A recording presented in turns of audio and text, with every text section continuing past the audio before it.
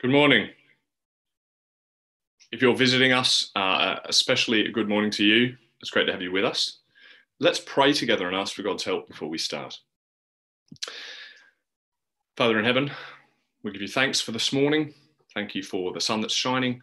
Thank you for your kindness toward us in so many ways. Thank you for your word before us. We pray that you'd give us eyes to see and ears to hear. We pray, God, that you would be at work in our hearts for the sake of your name. Amen.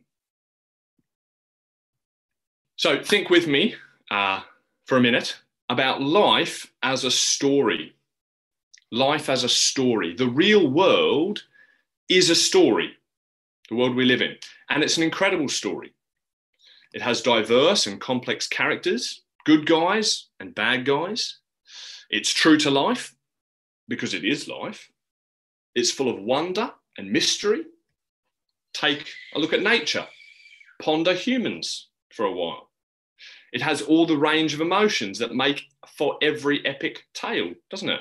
Victories, defeats, adventure, suspense, drama, romance, dismay, betrayal, pain, hope. I'm not saying it's make-believe. I'm not saying we can make it up ourselves. I'm saying it's a story, that life is a story, because life is going somewhere. There's a start to the universe, an end, and within and above and through it all, there is meaning and a purpose.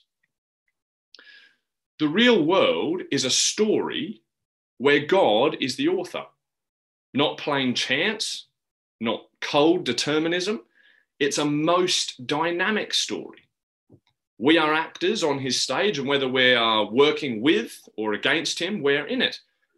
And even with our real choices, because of his infinite wisdom and power, the story mysteriously moves unstoppably towards his own good, intended end. There is more wonder in this story of life than in any other story that's ever been written. In fact, the reason why other stories have traction at all is because they tap into and echo God's story. Real life human love comes first, because God wove it in, and a good story taps into it. Sacrificial, costly love, love that is committed and unwavering, moves us because this is the love at the heart of the universe, the love of God for a sinful world. Why do I start this way this morning? I start this way because today's scripture reminds us, teaches us, shows us about one of the most exciting and significant moments in the story of our world. For us, it'll be looking back in time, and for them, it was present tense. These guys have been following Jesus for about 3 years. Jesus is this phenomenal miracle worker and unmatchably insightful teacher of God's truth. He's almost certainly the biggest celebrity of his day. He's gathering massive crowds wherever he goes. At times, he's unable to eat because of the pressing crowds, and he's drawing people from all over the land of Israel. And just a couple of days ago, he's been brutally, unjustly, and publicly executed in broad daylight at probably the busiest time in the most important city in Israel. And these guys thought that Jesus was about to bring a great revolution, probably political and religious. And now it's the third day since he's died. But now there are rumors that he's come back from the dead and is alive. The tomb was empty. Angels appeared and said he has risen. And that doesn't happen every day. And he's even appeared to some of the original followers. And we pick up the story today with these guys huddled in a house somewhere talking together about these matters. And then Jesus himself appears in their midst. And they're shocked and frightened, the text says. And you don't blame them, do you? It's alarming that Jesus just shows up and greets them. 3 days ago, he's dead. And he says, peace, shalom. And then Jesus shows them that it's really him and that he really rose. It's a real body. His hands, look at my hands, my feet are still marked from the nails. It's really me.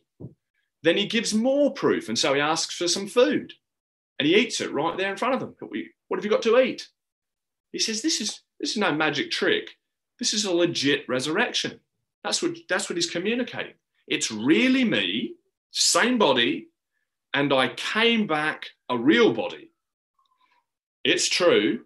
It's a real resurrection. But then Jesus says something super important. This is what he says. He says, this what's happening right here in your midst, this right here, right now, these events is just what I told you would happen. In fact, these things that have happened, me dying and rising, are the point of the Holy Scriptures. The whole story of Israel, all of her history, in fact, all of the history of the world, has been moving towards this moment. All the events, all the acts of God in the past, all the heroes of the faith, all the sacrifices, all the rituals, all the sacred writings, all about me. And it's all just been fulfilled. The perfect king you were waiting for is here, which means the justice and freedom you longed for has arrived. The sacrifice, the perfect sacrifice for sin, has been slain, which means your sins can be forever forgiven and the way back to paradise has been opened. This means the victory over sin, death, and the devil, the biggest enemies, has been won. I, right now, in your midst, am the hope of Israel. I am the hope of the world. It's like you've been watching the most epic trilogy, and at the end of the final film, right in the final scenes, one of the main characters reveals something totally out of left field and says, this is what this whole story has been about. And at first you think, huh? And then someone explains it to you, the way that it works, and all of a sudden you see it and you get it. And all the mystery of the story starts to fall into place. All the threads suddenly start to tie and you go, ah! This is this moment with Jesus and the disciples. But the difference is it's not a made-up story. It's the story of the world we live in. It's the real story of the real world of this life. And it's the story that we are all still in. This is how it works with Jesus and the Scriptures. The information in the Scriptures has always been there, but Jesus is the key to understand it.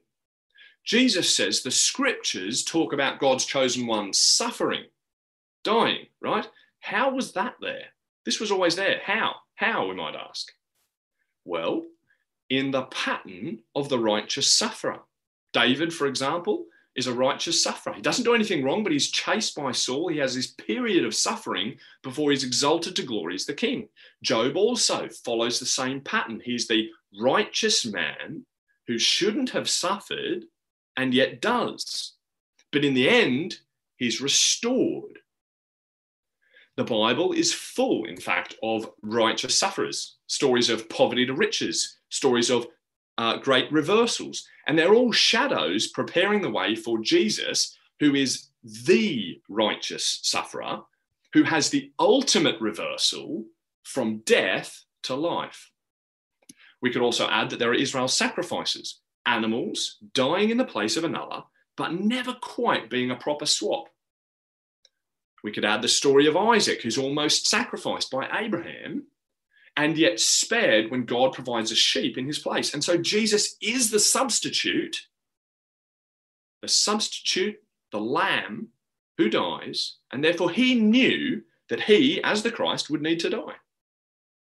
There are even explicit prophecies like Isaiah 53 that speak about the servant of the Lord, that's Jesus, the coming king, who would be crushed, died, killed for the sins of others. And so the Scriptures prepare the way. It's always been written there. The Messiah will die. But he will also rise, Jesus says. And we've seen this pattern of suffering to glory in David and Job, just as I've mentioned now already. But there's more. Jonah, for example, spends 3 days in the belly of the fish. He's as good as dead. But he rises after 3 days, when he's spat out of the waters of death, comes out of the waters of death onto the shore. It's like he's come back to life. Noah is another example. He passes through the judgment waters of death, and he comes through like a new creation on the other side. That's why it feels like the story restarts in Genesis 6. Just like, or Genesis 9 rather, just like Israel, as another final example, through the Red Sea, they travel through the judgment waters of death that swallow the Egyptians, and they come out safe on the other side. And these are all through death to life patterns that the scripture has. And Jesus literally passes through the real waters of death and comes through on the other side alive. And of course, that's what was needed, wasn't it, from the very beginning of the story? Because the greatest problem of the story that we're in, the story of the world, is that sin and death entered the world in the 3rd chapter. And we've been looking for a resolve to this problem ever since. This is the great problem of life. Death. This is the big enemy that needs defeating. And once you've found the answer to this, you've found the answer to life. And this is Jesus. And this is what the scriptures were always telling. Someone's going to come and they're going to fix the problem of death and sin and separation from God. And so when this death and life has happened, this has happened in your midst. Jews and Christians, you might be surprised to know, have got the same scriptures. One group sees the life, death, resurrection, and ascension of Jesus in those scriptures, and one group doesn't. Same text, different vision. And it's not just biological either. They're actually Christian Jews.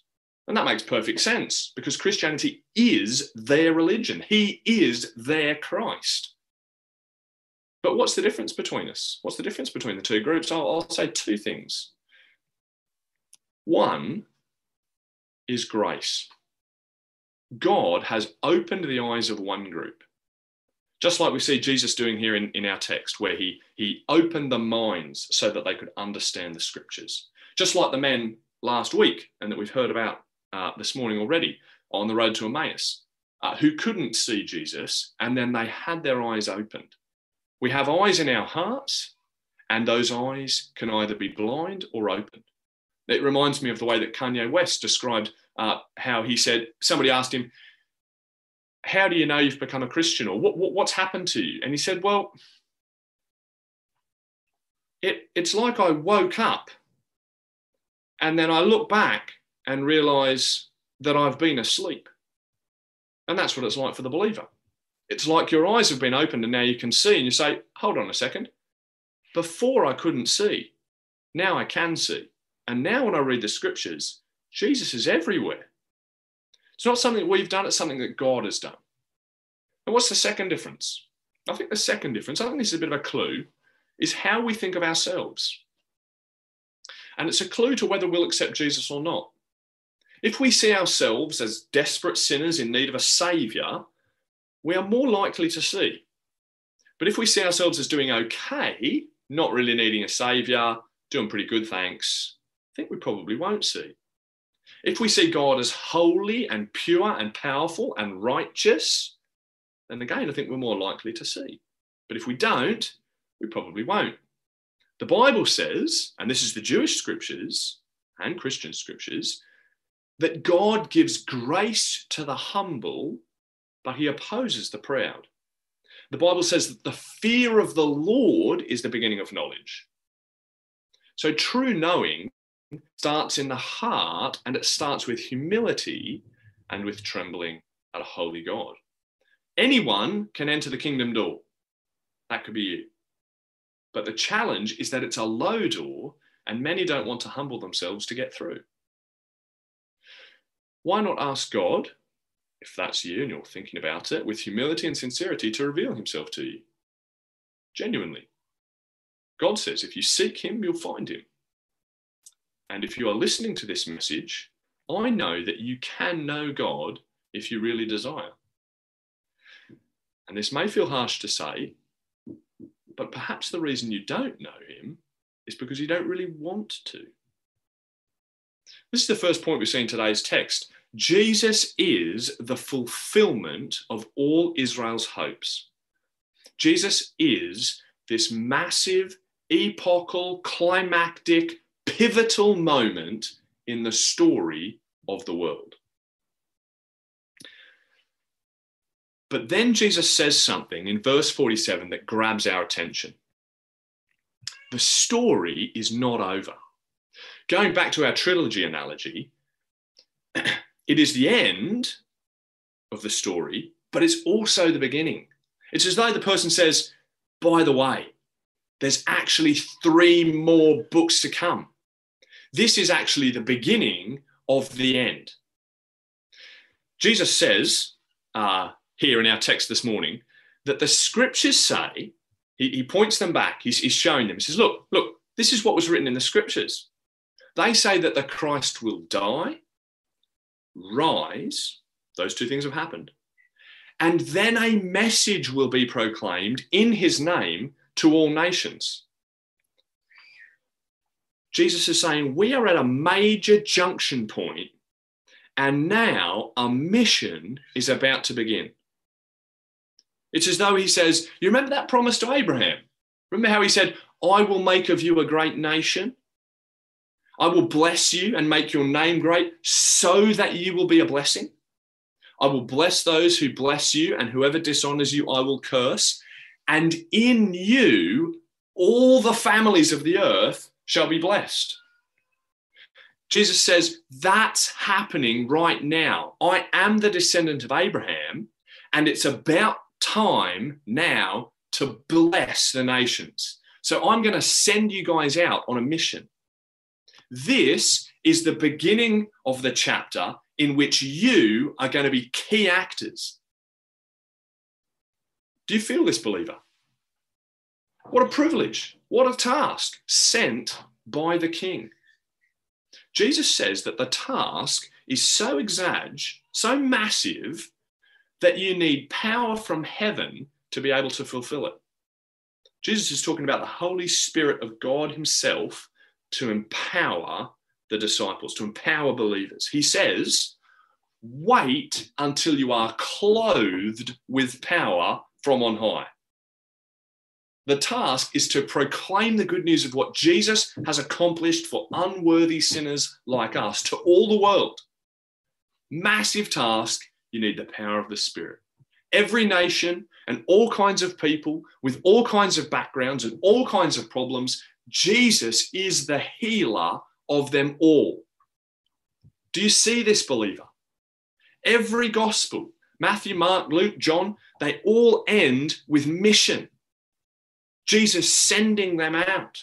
Easter always ends with a beginning. Now is not the time to relax. Now is the time for active waiting. Now is the time when Jesus is calling people to himself. Now is the time for forgiveness, new life, relationship with God, the past wiped clean. Now is the time when God is gathering people in for his new creation forever. Now is the time to receive God's gift. And today, for us as believers, it's a day to be re-energized and re-envisioned for the mission. Any follower can do it because the power is not in us. We are clay jars holding the treasure of Jesus. The Holy Spirit is the power. We could never do it on our own. It's not about us being great. It's about Jesus being great. We don't preach ourselves as perfect. We preach Jesus as perfect. And what is our message? Jesus summarizes it here in this passage. He says, and repentance for the forgiveness of sins will be proclaimed. Right? The disciples are being sent. There's a mission, a task. It's to go to all nations, starting in Jerusalem. And he says, this is what's going to be proclaimed. Repentance for the forgiveness of sins. Jesus summarizing the message there. Let's just take a little bit of time to think about what is that message? What does that mean? What is repentance? Repentance is about turning around. It's about turning around in our thinking. For example, what we think about Jesus as Saviour and King or not. It's about what we think of ourselves. Am I a sinner who needs a Saviour? It's about turning around in our priorities, about moving from me being the centre to God being the centre. It's about turning around in authority, not me in charge of my life, but Jesus in charge. It's about turning around in behaviour, not living my way, how I choose for myself, but about living God's way, how God chooses for God. It's about turning around in reliance, dependence. It's moving from independence, self-reliance, self-sufficient, to being God-dependent, God-reliant in all things. It's about turning around in glory. It's moving. It's no longer my name and my fame, but it's Jesus' name and Jesus' fame. And why do we need to turn in this way? We need to turn in this way because a self-centered, self-oriented, self-ruling life is actually killing us. Many, if not most, of our troubles are because of our own self-centered living. But not only are they ruining our own lives, they're actually opposed to God. And they're storing up wrath for ourselves on the day of God's wrath against stubborn rebels who didn't want his good rule. God is opposed to all those who don't want his rule. Now, repentance may sound like a negative thing to do. You might be thinking, look what I have to give up. But repentance is actually a massive gain. Turning to Jesus is the most liberating thing you will ever find. Perhaps you're fearful. Maybe you're asking, how will God respond? What about his wrath? It's true. God is just and he will punish sin. In fact, it's right that he punish sin. We mustn't think of his justice as a kind of necessary evil. It's actually good and right. Bad people do bad things, and God would not be good if he didn't punish sin, evil. The problem for us is that without Jesus, we're on the wrong side of justice. We long for justice, and justice is good and right, but actually, we're on the wrong side, but we're actually rebels in God's kingdom. We need to get right with God so that his kingdom becomes a good thing. We need our sins removed. We need justice from a mighty holy God to pass us and for us to somehow survive. And that's why Jesus was sent. So it may sound odd, but the safest place to turn when you're in trouble with God is towards God to ask for mercy. God is merciful. He's also merciful, and he loves to show mercy to any sinner who will turn and trust in his Son. And when you turn, you will discover that God is ready to forgive. In fact, he sent his Son so that forgiveness would be possible. Why would he now reject you if you turn to him? Jesus illustrates this, and he illustrates it with a story that he's told in Luke earlier. It's about a son who had dishonored his father by taking the inheritance money early and leaving his father's house. I don't want to live with you, Dad. I want to go my own way. And so he goes away. He spends all his money on licentious living, parties, women, folly. He's a wild kid, basically. And he ends up broke and in a rough job. But one day he realizes the hole he's got himself into, and he comes to his senses and he decides to head back to his dad. And he knows he's blown it, and he's thinking on his way back, when he comes back, he'll tell Dad how sorry he is and how he'd be happy to just be a servant in his house if only he would take him in. He's humbled, and he's coming back expecting little. But Jesus shows us the Father's heart in this story, and it's a beautiful illustration. Before the son even gets home, the dad sees him in the distance, and Jesus says the dad was filled with compassion. And the dad starts running towards the boy. Remember, this is Jesus telling the story so we'd understand what God is like. And he embraces the boy. And the boy says, "Father, I've sinned against heaven and in your sight. I'm no longer worthy to be called your son." repentance. And you know what the dad says? Quick, bring out the best robe and put it on him. Put a ring on his finger and sandals on his feet. Then bring the fattened calf. That's the good one. And slaughter it. And let's celebrate with a feast, because this son of mine was dead and is now alive. He was lost, but is now found. This is the heart of God for all who would turn back to him. Now, there's one thing that's critical to understand with repentance, and that is that repentance is one move with two parts. The other part is faith. So when we turn and let go of self and hold on to Jesus, it's one move, right? Get this right. We don't repent and kind of get ourselves sorted, cleaned up, fixed up, and then trust in Jesus. It's one move, because repentance is not what saves us. Jesus saves us. And this one move of repentance and faith is what makes Jesus ours. This one move of letting go of self, letting go of self-rule, self-reliance, self-orientation, self-living, is in the same moment a grabbing onto Jesus. You can't have one and the other, but we have to have something. And that one move is repentance and faith. And Jesus saves us. So that's repentance. But then Jesus says it's repentance for the forgiveness of sins. Now, forgiveness of sins is your record of wrongs wiped away.